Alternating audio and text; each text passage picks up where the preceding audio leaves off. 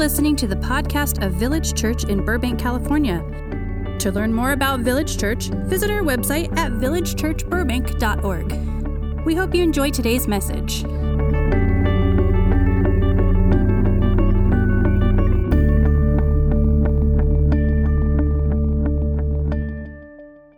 All right, so our sermon this evening is called The Bullseye, and we're picking up our series in the Sermon on the Mount right where we left off last week.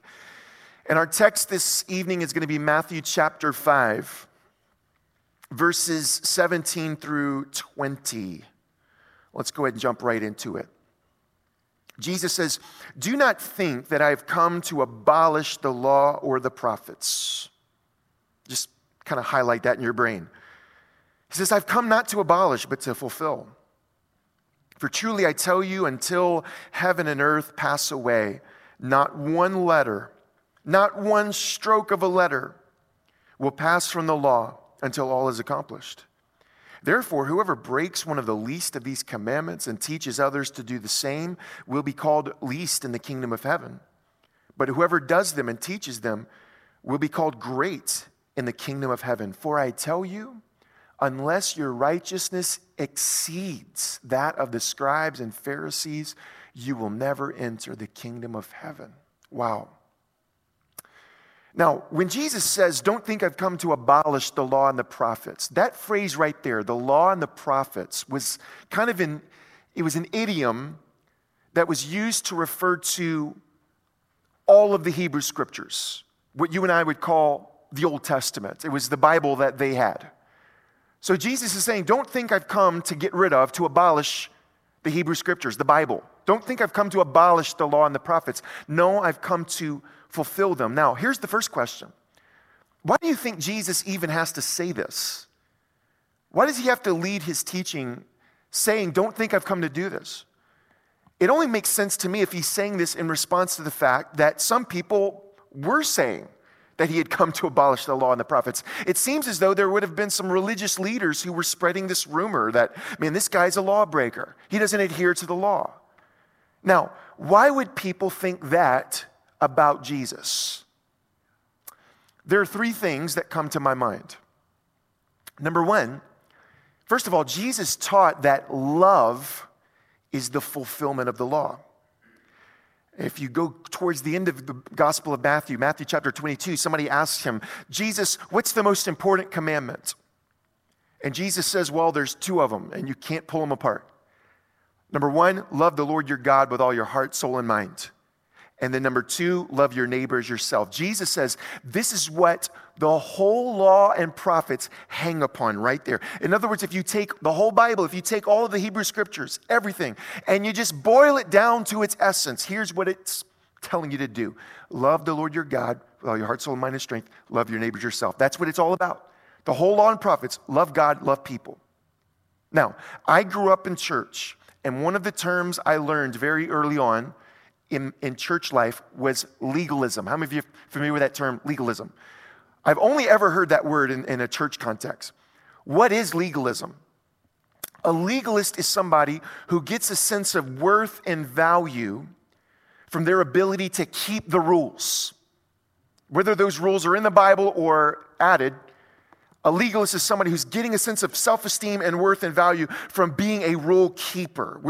We keep the rules, we abide the rules. Those sinners out there, they break the rules. But we're the righteous ones who keep the rules. Well, if that's what you're getting life and worth from, if somebody comes along and says, you know what, it really just all boils down to loving God and loving people. That's really what it's all about. Well, to a legalist, you don't want to hear that. You see, because it's taking away your idol. It's taking away the thing, the mechanism by which you're getting a sense of worth and value. So you don't want to hear it. Don't say that it's all about love. Now, there were legalists back then in Jesus' day, but they're also legalists today. And when they hear about the love of God and how we're supposed to love each other, they might say, well, yeah, of course we're supposed to love, but you know what? God also needs to crack down on sin. And he's commissioned us to crack down on sin. Not all sin, of course. You don't want to do that. And certainly not our sin, because our sin is the tiny, little bitty, minuscule sins that don't really bother God all that much. No, what we really need to do is crack down on those big sins, the deal breaker sins, the ones that really tick God off. It's those people's sins, not our sins, but their sins. So when you come around and you begin to say, you know what, it really just comes down to loving God and loving one another. Well, to someone who's getting life from being a rule keeper, it can sound like you're wanting to abolish the law and just get rid of it. So that's the first thing. The second thing is this. Not only did Jesus not crack down on sinners like the religious leaders did and wanted him to do, he actually hung out with them. He befriended them. He was called the friend of sinners, the worst sinners in people's judgment. In first century Jewish culture, the worst sinners those people that were considered the worst sinners were prostitutes and tax collectors. And yet these people gravitated to Jesus, and Jesus invested in them, and he welcomed them, and he spent time and hung out with them. And when they invited him to dinner, he shared meals with them, which is kind of scandalous. In that culture, to share a meal with someone, you were making a strong social statement. You're saying, these are my people. I identify with these people. So when the legalist looks at this, of course they get outraged. Man, these prostitutes and tax collectors just gravitate to him. And birds of a feather always flock together. And you can judge the character of a man by the company he keeps. And so they just decided that Jesus is a sinner. And they called him glutton. They called him drunkard. They painted him as a sinner because he hung out with other sinners.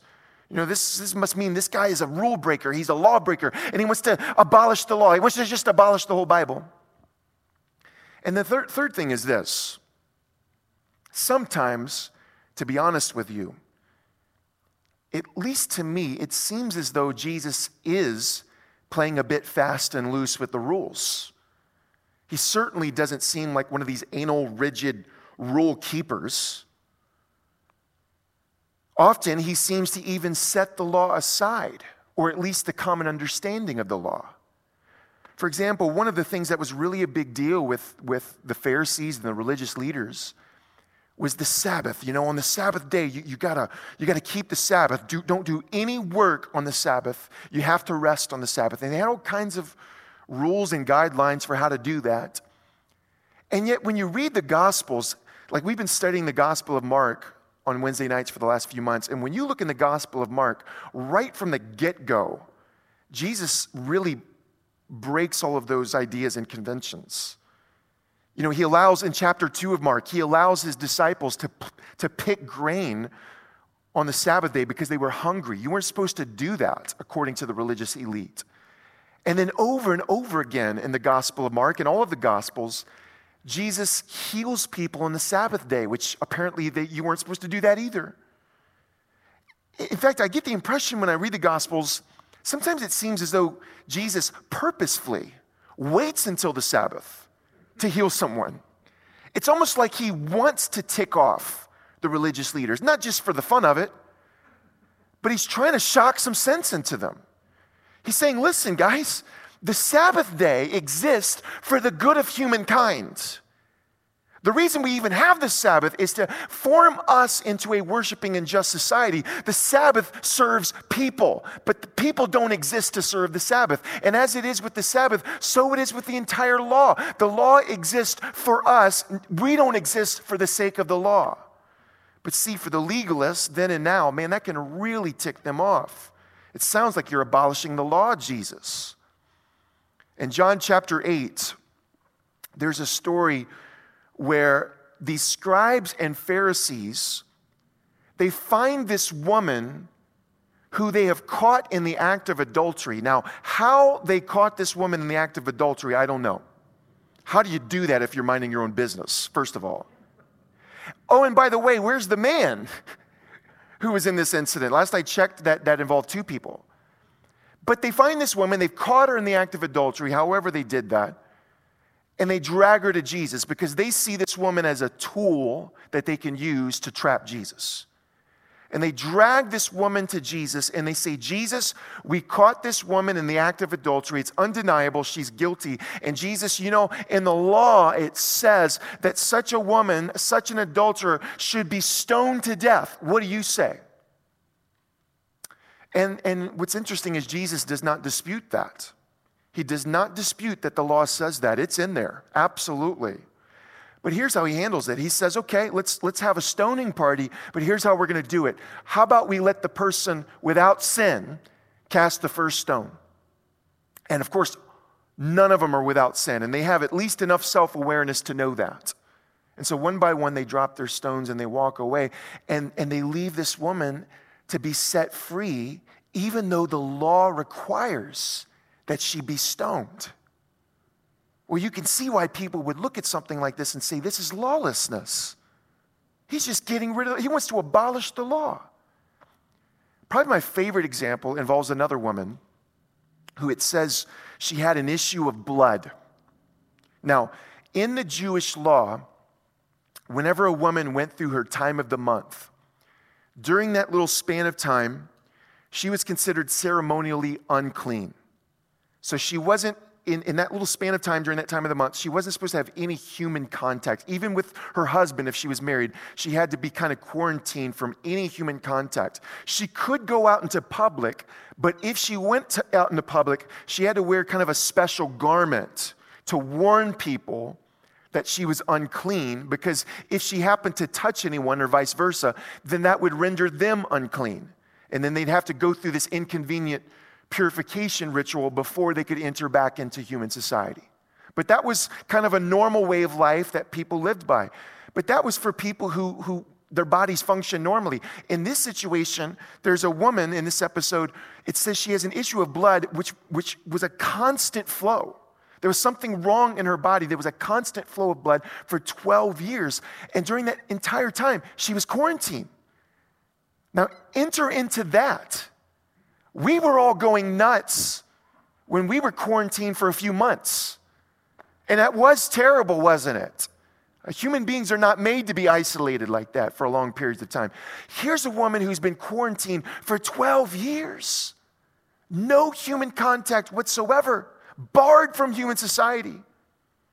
And yet she hears about this Messiah figure who's been going from town to town, and every person he touches gets healed of whatever their condition is. He's even raising the dead. And she hears about this man, yet what's she going to do? She's quarantined, and she's not allowed to touch anybody. Well, she's just way too desperate. And so she does something radical, because desperate people do radical things. And she says, I'm going out there. And she finds out where Jesus is, and she leaves her house, and she chooses not to wear that special garment to warn people that she's unclean. She breaks the rules. And she locates Jesus. Jesus is moving from town to town. There's a huge crowd around him. They're all pressing up against him. But she's thinking to herself, I've got to get to that man. I've got to touch the hem of his garment. If I could just touch the hem of his garment, I know he'll heal me. And so she just plows through the crowd. Every person she touches, she's making unclean. And yet she just breaks the rules. She doesn't care. She's too desperate. And she plows through the crowd, and she stretches out, and she's able to touch the hem of his garment. The moment she does, the flow of blood stops in her body. She's healed. But Jesus senses that something has flowed out of him. The power of God's flowed out of him. And Jesus stops and says, who touched me? And his disciples are like, dude, everybody's touching you. There's a whole crowd pressing up against you. But this woman would have known what he was talking about. And just imagine what it would have been like. She's terrified because look at what she's done. She has broken every rule in the book. She's left home without that special garment, even though she's unclean. She has pushed through just about every person she can in this crowd, making every one of them unclean. And on top of all of that, here's Jesus, this rabbi, this holy man that she has touched and made him theoretically unclean. So she's horrified. But what's fascinating is Jesus doesn't get angry with her. He commends her and says, great is your faith. And she walks away healed. And here's the cherry on top of the whole thing. Even though Jesus is now theoretically unclean because this unclean woman has touched him, he doesn't go and wash himself immediately. He just continues on with his ministry. So you can see why, to the religious leaders, it looks like Jesus is breaking the rules. Because you know what? He kind of is. Several times, in fact, Jesus seems to take an Old Testament teaching and he even replaces it with one of his own. Probably the most famous example, we'll get to this in a few weeks on the Sermon on the Mount, is when Jesus says, you've heard it said, an eye for an eye and a tooth for a tooth. You've heard that said. Where did they hear that say that? Heard that said? They heard it in the law. It's right there in the Old Testament. You've heard it said, an eye for an eye, a tooth for a tooth. Jesus says, I'm telling you something different. I don't want you to do it that way. Here's what I'm telling you to do. Turn the other cheek. Go the extra mile. Love your enemies. Bless your persecutors. Now, do you understand how radical this was? Nobody talked like that. In fact, there are Jewish rabbis today who comment on that. I've seen comments where they say they have huge problems with what Jesus is saying here in the Sermon on the Mount, because here's the reasoning. They say, only God has a right to talk like that. Well, that's precisely the point. So think about how ironic this is. If you're going to follow Jesus faithfully, you're going to have to break some Old Testament rules. At least that one. No exacting vengeance. So having said all of that, when we come back to this passage, how do we reconcile the fact that here Jesus says, don't think I've come to get rid of the law. Don't think I've come to abolish the law. I've actually come to fulfill it. How does that work? If Jesus, on virtually every page of the Gospels, is breaking tradition and breaking convention and blowing people's minds, then how can he do that on every page of the Gospels and yet in this sermon say, there is not one letter, not one stroke of the letter of the law that's going to pass away until it's all accomplished? How does that work? How do you make sense of that? Well, that's the end of my sermon. No. Here's the thing. There are two ways of fulfilling the law.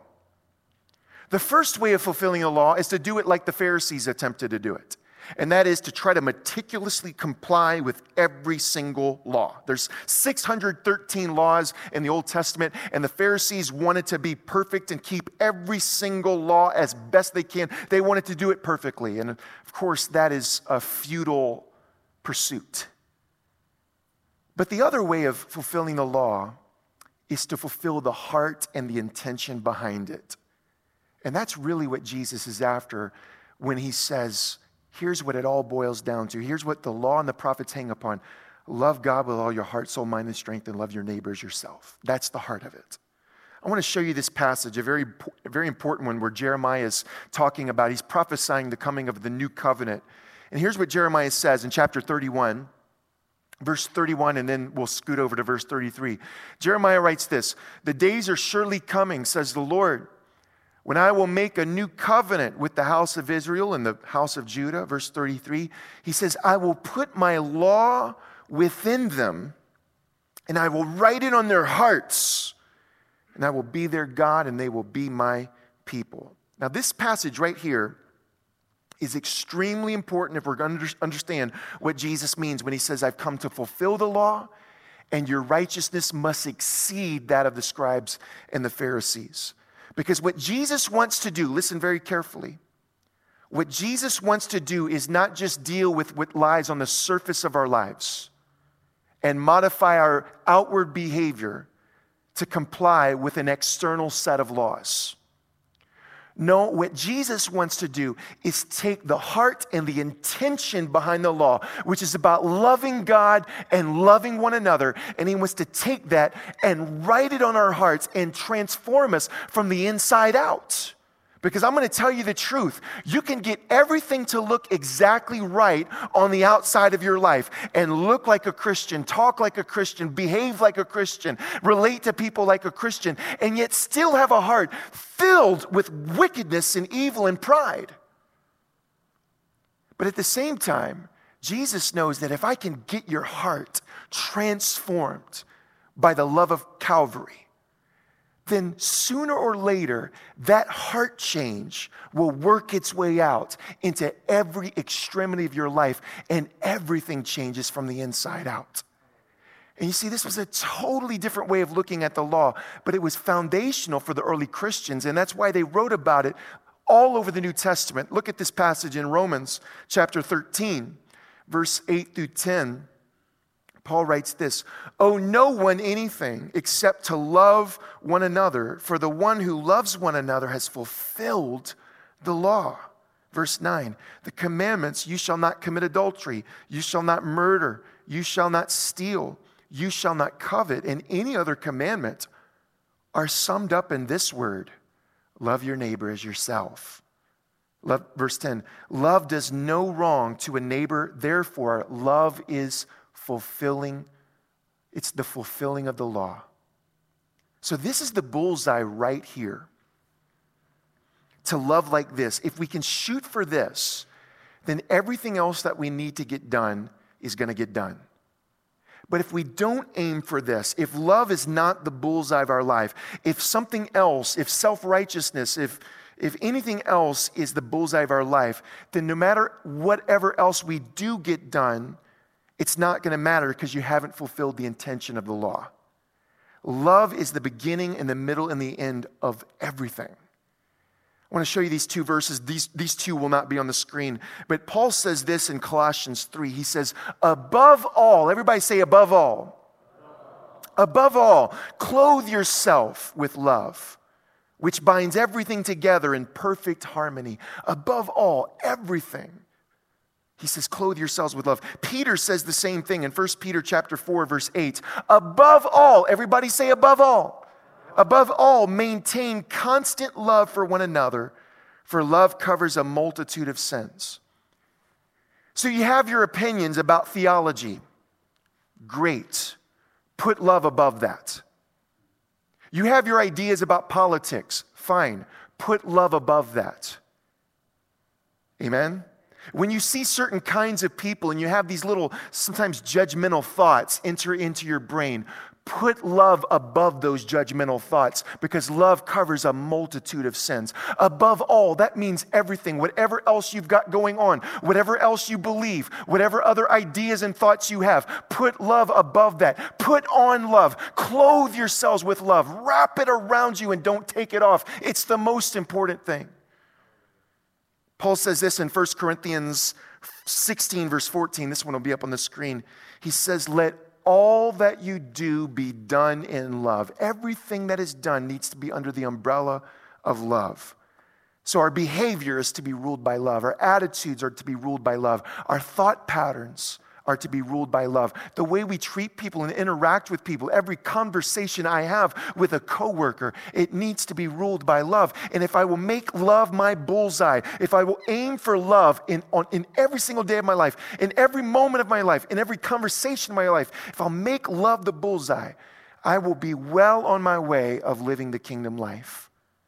So the most important question we can ask ourselves no matter what we're doing is this consistent with love? What I'm thinking right now, what I'm saying right now, what I'm doing right now, is it consistent with love? Does it express love? Is it motivated by love? Now, the Bible does not speak about love in an abstract way. It gives us a perfect, concrete definition of what love is. Look at 1 John chapter 3, verses 16 and 17. John says, this is how we know what love is. Jesus Christ laid down his life for us, and we ought to lay our lives down for our brothers and sisters. What is love? Love is ascribing worth to another at cost to ourselves. And that's what Jesus does on the cross. He's ascribing unsurpassable worth to every single one of us. How do we know that? Because he pays an unsurpassable price on our behalf. And so here's how all of this works. And this is why I'm promoting this prayer school, because I think this is going to be a huge part of our church as we move forward, and it's going to really help people. It's first of all, in prayer and in solitude and in silence, we absorb the love of Christ every day. We allow Calvary love to fill our lives, and we allow it to transform our hearts in prayer so that we can then replicate that love to one another on a daily basis. Paul puts it like this in Ephesians chapter 5, verses 1 and 2. Therefore, be imitators of God as beloved children, and live in love as Christ loved us and gave himself up for us, a fragrant offering and sacrifice to God. Just leave that up there for a moment. So it's pretty clear that for Paul, if you want to imitate God, you got to imitate Christ. And Paul tells us what that looks like. He says, live in love. That means as long as you're alive, it's the right time to love. As long as you've got a pulse in your body, it's the right time to love. As long as you've got brain waves in your skull, it's the right time to love. As long as you've got breath in your lungs, it's the right time to love. There's no off button to this. It doesn't matter what the merits are of the person standing in front of you, whether they're a friend or an enemy, whether they want to bless you or if they intend you harm, it's the right time to love. Live in love. There's no off button.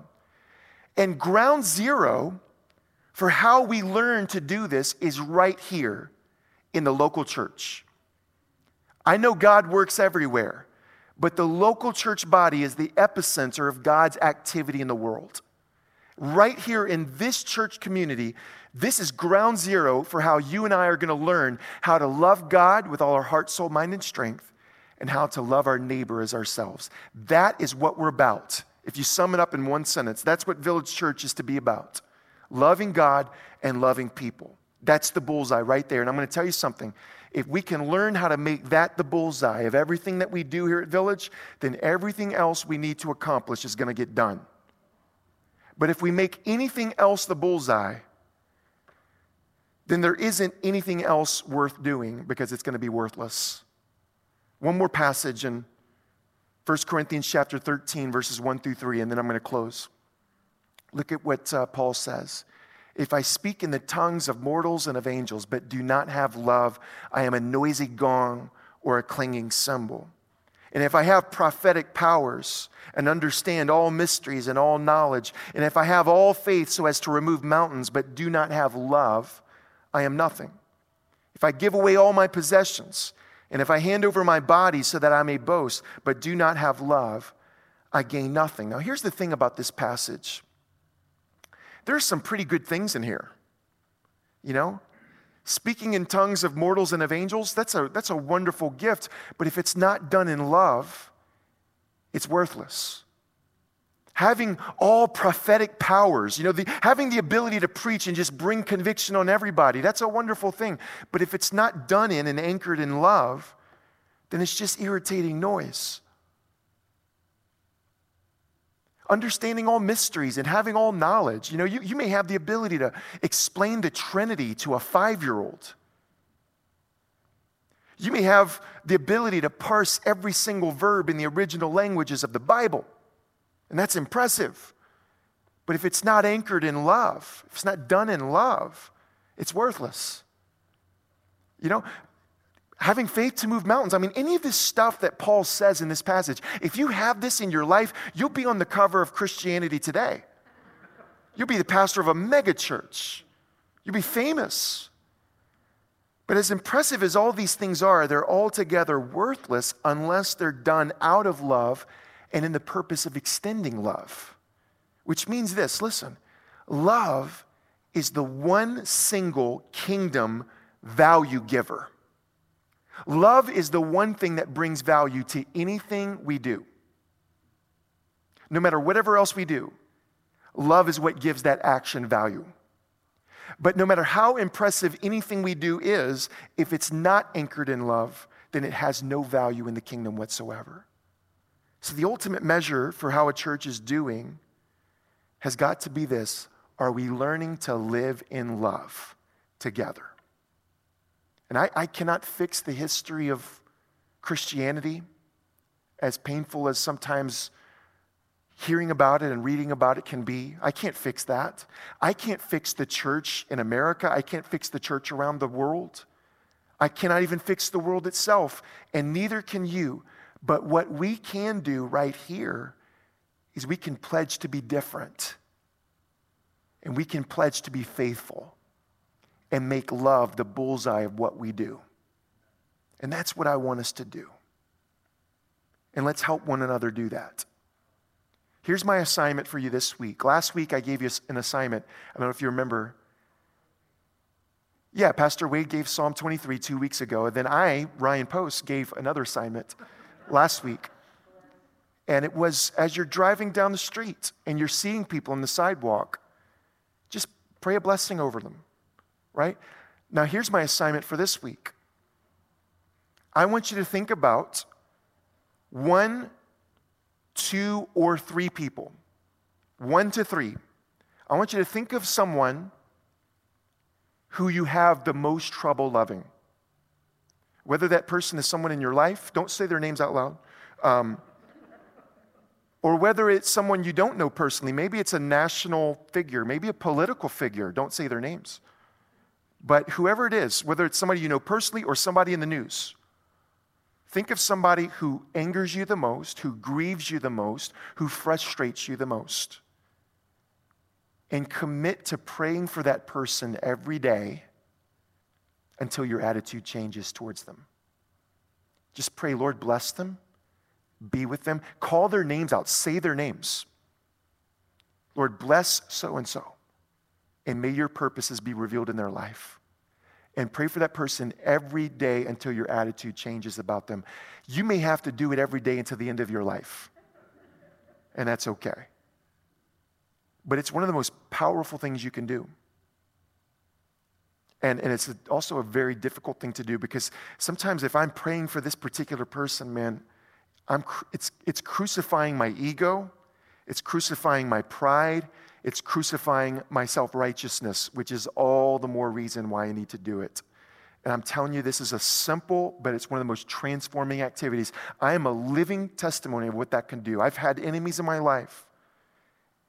And I've only been able to forgive and move on because I've practiced things like this. And as much as I didn't want to, in prayer, I knew that the heart of Christ was calling me, Lord, bless this person.